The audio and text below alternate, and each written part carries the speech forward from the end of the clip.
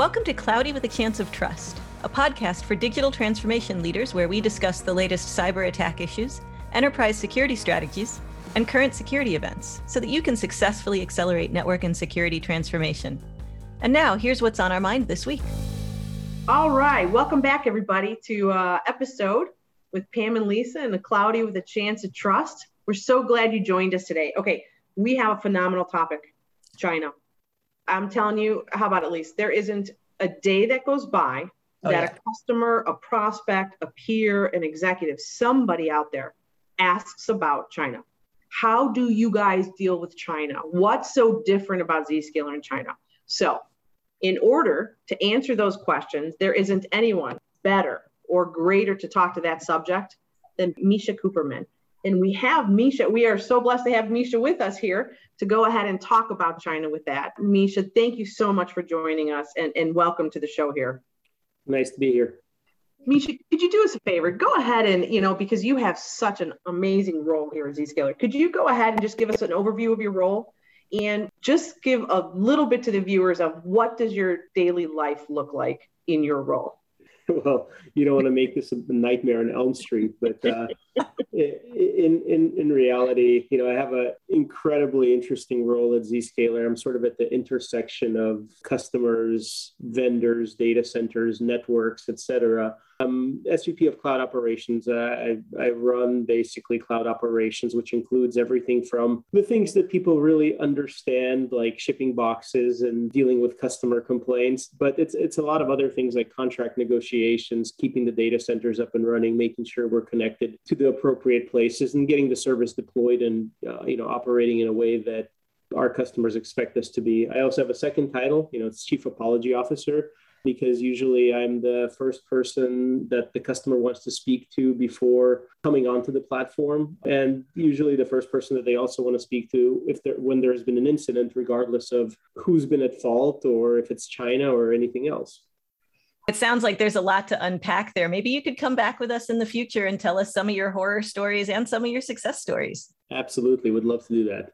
Awesome. That's just so interesting to me. But, coming back to this whole topic about China, I don't know if there's a misperception or not. And so if you could clarify for all of our listeners, I think there's some that believe there is literally a choke point in China where every carrier comes together and there's this massive, I don't know, maybe it's a refrigerator box or something that is the Great Firewall of China. Is that true, or is that just such a misperception that some have? It certainly feels that way, but it's not that simple. We can spend multiple, probably weeks talking about this and still not even scratch the surface. But at the end of the day, what there's absolutely a policy for the purpose of filtering content, in order to comply with Chinese laws and regulation that is implemented globally on the outbound portions of the Chinese network. There isn't one box. It's implemented and managed by multiple carriers, those carriers have multiple entities. So while there is one body of regulation and one sort of mechanism described for doing so, it is done by multiple people across multiple boxes at various points of the network. One other thing to also consider here, besides the technical and sort of the compliance that we just talked about, there's also kind of a political or commercial war going on, which is effectively all the Chinese telecoms don't want to allow the international operators into China, and vice versa. The international operators don't want to buy bandwidth or allow Chinese operators into other parts of the world. So that also creates, there's choke points that are related to policy enforcement, and there's choke points related to actually physical network capacity that exists depending on where you're coming from and where you're going. So it's essentially a layer 8 firewall as well, unfortunately. 88, which is a very lucky number in China, by the way. Fair. As a result of this patchwork of controls, what are some of the issues that you see as we operate in China that you don't see in the rest of the world? Yeah, it kind of runs the gamut from applications not being available at certain times to just general slowness. The regulations are very interesting in the sense that A lot of the things that are forbidden, they're totally blocked and it's clear. And China has an interesting approach to how they regulate content. Every content provider that lives inside of China has to get an ICP license. And by the way, Zscaler is not a content provider. We don't generate content. We don't generate the requests. We're kind of like an in-between point. So we don't need to have an ICP license to operate in the country. But anybody who has content, anybody who actually stands up a website does have to have a license if they're on, in China, mainland China proper. Lots of content, as we know, exists outside of China. And so obviously China can't enforce the ICP requirements there. And so, content providers are certainly there's content available from outside of China that doesn't have this ICP license available unless the content has been explicitly banned or blocked by the MIIT, which is the regulating authority for the Chinese government. Got it. So it's almost a different definition of zero trust, where China doesn't trust people to go to the open internet or to leverage services that they can't see into or control. Yeah. And, a lot of this has to do with also like some content, like China does want to continue to operate and be integrated with the global economy. And so you can get things like Office 365. But one thing that I mentioned earlier is that it varies by time of day, which is what makes it very frustrating, right? And the Chinese telecoms sometimes play this game of you open a ticket during Chinese business hours and say, hey, I can't get to Office 365. Here's the path, looks very congested. And they kind of ping you back during the business night and say, man, we don't see a problem. Loading works fine now. We're closing the ticket.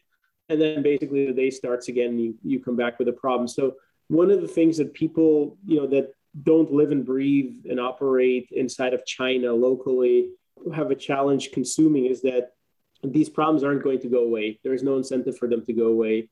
And the telecoms have come up with multiple mechanisms to actually charge you for premium access. So effectively what they say is, if you need access to international connectivity, great, buy this other product that's 100 times more expensive than the domestic product, build an MPLS network, do whatever you like, because then you'll be spending dollars with the Chinese telecoms in order to get you a fast lane. Or what is happening more often now is the Chinese environment is forcing businesses to bifurcate and essentially say, you know what, you should use this Chinese version of the app rather than the US version of the app, because now all the intellectual property, all the sort of data stays inside of the region. Pam, I know you dealt with this when you were running global networking. Which was more challenging for you, the technical aspects or the legal and regulatory aspects? Well, I think the legal and regulatory, it was more of a conservative approach. So we would say no before risking, but it was a whack-a-mole. And kind of what you talked about, Misha, it was really, sometimes it was just a whack-a-mole situation of what was working, what wasn't working. And then, you called around because let's face it, a lot of the companies, everybody kind of talks to each other. All of the those doing business in China, and you'd call your peers and you'd be like, "Hey, are you working? Are you down? What's the deal?" And they'd be like, "Oh, I've been down for 2 days. Oh no, we're not impacted." It's really interesting because there really did not seem to be a rhyme or reason, really, to any of it. With that being said, though, Misha, in your mind, what are options companies have to comply with the local law? Sure. Yeah. And I'll start with compliance and local law and regulatory environment is always the responsibility of the end user, and ultimately the organization. This is true for any region, not just China. And we publish such in our USA. So what you're going to hear now is my opinion. Generally speaking, China makes a distinction between what they call critical infrastructure and others. Critical infrastructure would be government, certain portions of finance, power grid, et cetera, right? Most companies don't fall into this critical infrastructure environment. And generally speaking, if companies want to comply, that compliance is kind of forced on them by the Great Firewall. Effectively, bad content is blocked. The content that's available, you can argue that it's vetted, right? Or it hasn't been explicitly forbidden. So I think as long as you don't go out of your way to go through a VPN and circumvent the clear legal guidelines, you should be okay. most companies struggle with performance, not with compliance in the region as far as getting to some of the international content. With that said, again, every company is different. So I would always go and tell customers to talk to your local compliance team. Don't talk to somebody international that doesn't sit in China, that doesn't have expertise, because even the translated versions of the regulatory bodies are up to the interpreter, and a lot of things just don't translate well.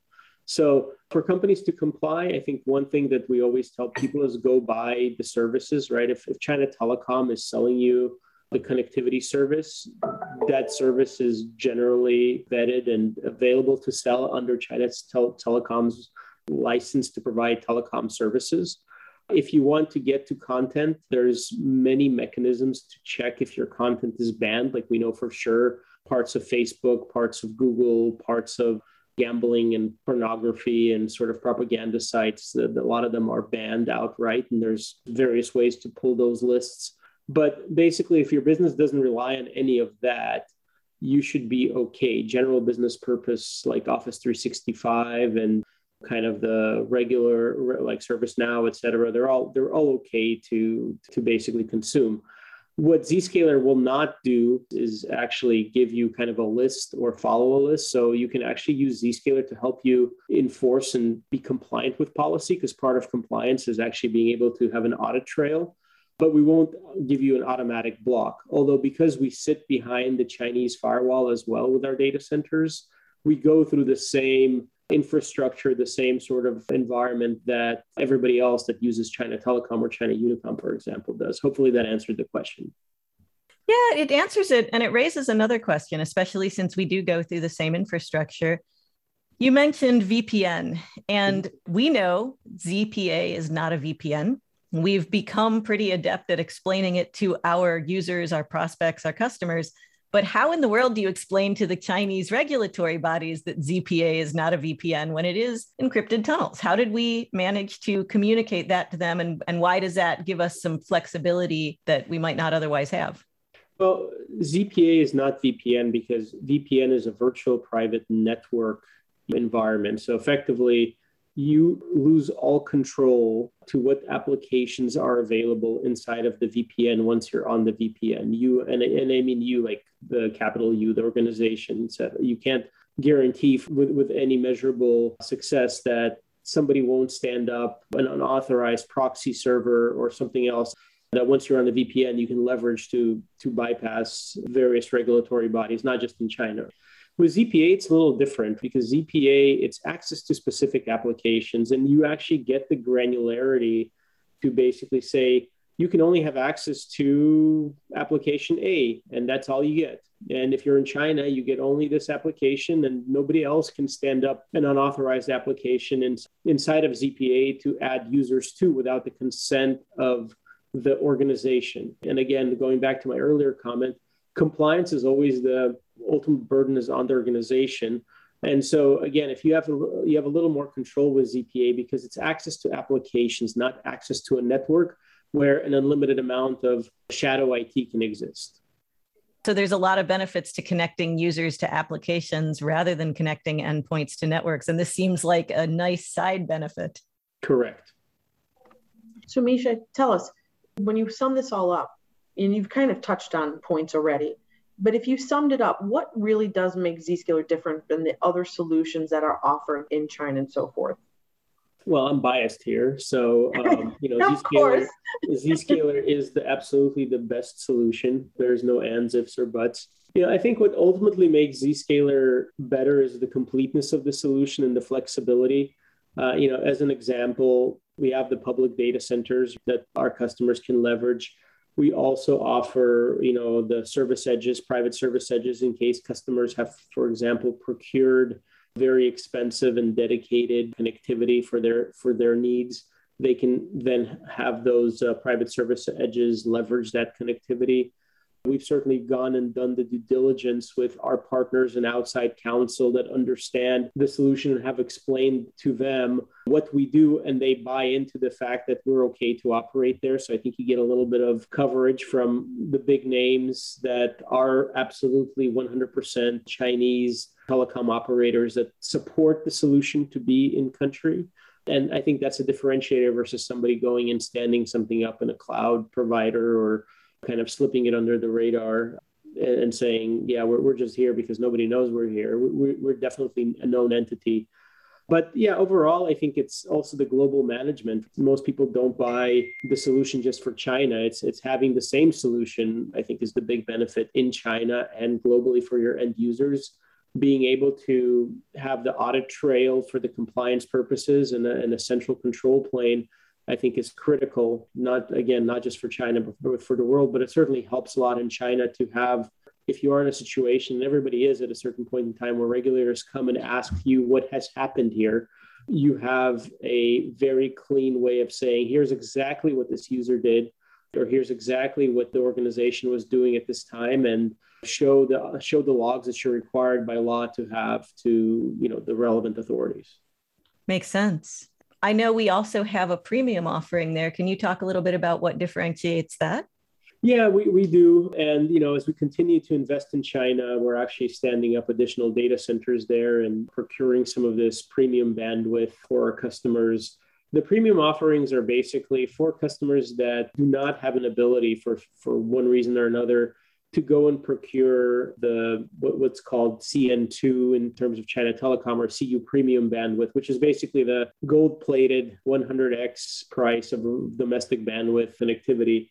So we have a couple of partners that we work with, and we basically procured this bandwidth on behalf of our customers, and our customers can then leverage those sites to get, I wouldn't say a 100% guaranteed, because nothing is 100% in China, but basically a much better experience for their international applications in China, and more consistent and an SLA associated with it experience for international applications. So they can basically start leveraging those data centers for their apps. There is a additional price to pay. We're obviously passing on the costs, and the costs sometimes seem extreme, but they are in China. Again, we always welcome our customers and very open about saying how the solution is put together. And if the customer has the capability to go do it themselves, great. We're all for it. We'll give you the reference architecture, and we're happy to do it either way. But in any case, we simplified the procurement and sort of the provisioning of this premium connectivity for our customers. So if they have an ability to split their international applications, they can leverage this premium connectivity via Zscaler. That sounds incredibly helpful. Thank you. That's awesome. So thank you so much. And Misha, I guess if there's something you want to leave our listeners with, just a thought relative to your experiences in China, what you've encountered, what would that be if to give them a little piece of advice or a lasting thought? This is generally true everywhere, but especially true in China. The environment there is just consistently inconsistent and dynamic. You really need expertise and not a point in time understanding of it. So what is true today may not be true tomorrow, and vice versa. So I think with China, you just have to have plan A, plan B, plan C for business continuity. You have to be able to exercise those. And I think the biggest thing I can convey to our customers is maybe don't be frustrated. Don't be angry at the weather, right? And certainly don't be angry at Zscaler, because we attempt to exist in this weather if things change. I think you just have to be ready that it's going to be different than US or Europe or, let's say Australia, and that you're going to have to be ready for change. You're going to have to do slightly different in China. What I hear from a lot of our customers is that they bought a global service and they want it to be perfect everywhere, right? We do too, by the way, we do too. But there's just certain parts of the world where the internet is not the same, the environment is not the same, the costs are not the same. And so just having kind of a realistic expectation of what can be done. And it's really a sliding scale of how much technical debt do you want to solve the China problem versus how much are you willing to financially pay. And the less you're willing to pay in China, the more technical difficulties you're going to have. And this is, again, not just Zscaler. This is true for any solution that relies on any kind of international connectivity. So keep up with the times, read the news, trust your experts and be ready for dynamic change. That's a key point. The technical staff needs to set the correct expectations with executives, and the executives need to listen. Flexibility, adaptability, resilience, all these things are important everywhere, but particularly in China. Thank you so much for sharing these insights with us. It's been a really interesting conversation about a tough topic, and I appreciate you joining us today. It was great to be here. Take care, everybody. And thank you to everyone who's listening. We will look forward to talking with you again in the future. Cheers. Thanks for listening to Cloudy with a Chance of Trust. Check back with your podcast provider regularly for more episodes. You can find Lisa Lorenzen and Pam Kubiatowski on the CXO Revolutionaries website at revolutionaries.zscaler.com or on LinkedIn. Statements by Zscaler podcasters and guests are informational only and should never be construed as legal advice. You should consult with your legal advisor on matters related to you or your business. Zscaler makes no warranties, express, implied, or statutory as to the content of this podcast, and it is provided as is. Content on this podcast may contain forward-looking statements that are current as of the date of recording and subject to change. These statements are subject to the safe harbor provisions created by the Private Securities Litigation Reform Act of 1995. Full legal disclaimers are available at revolutionaries.zscaler.com. Copyright 2021.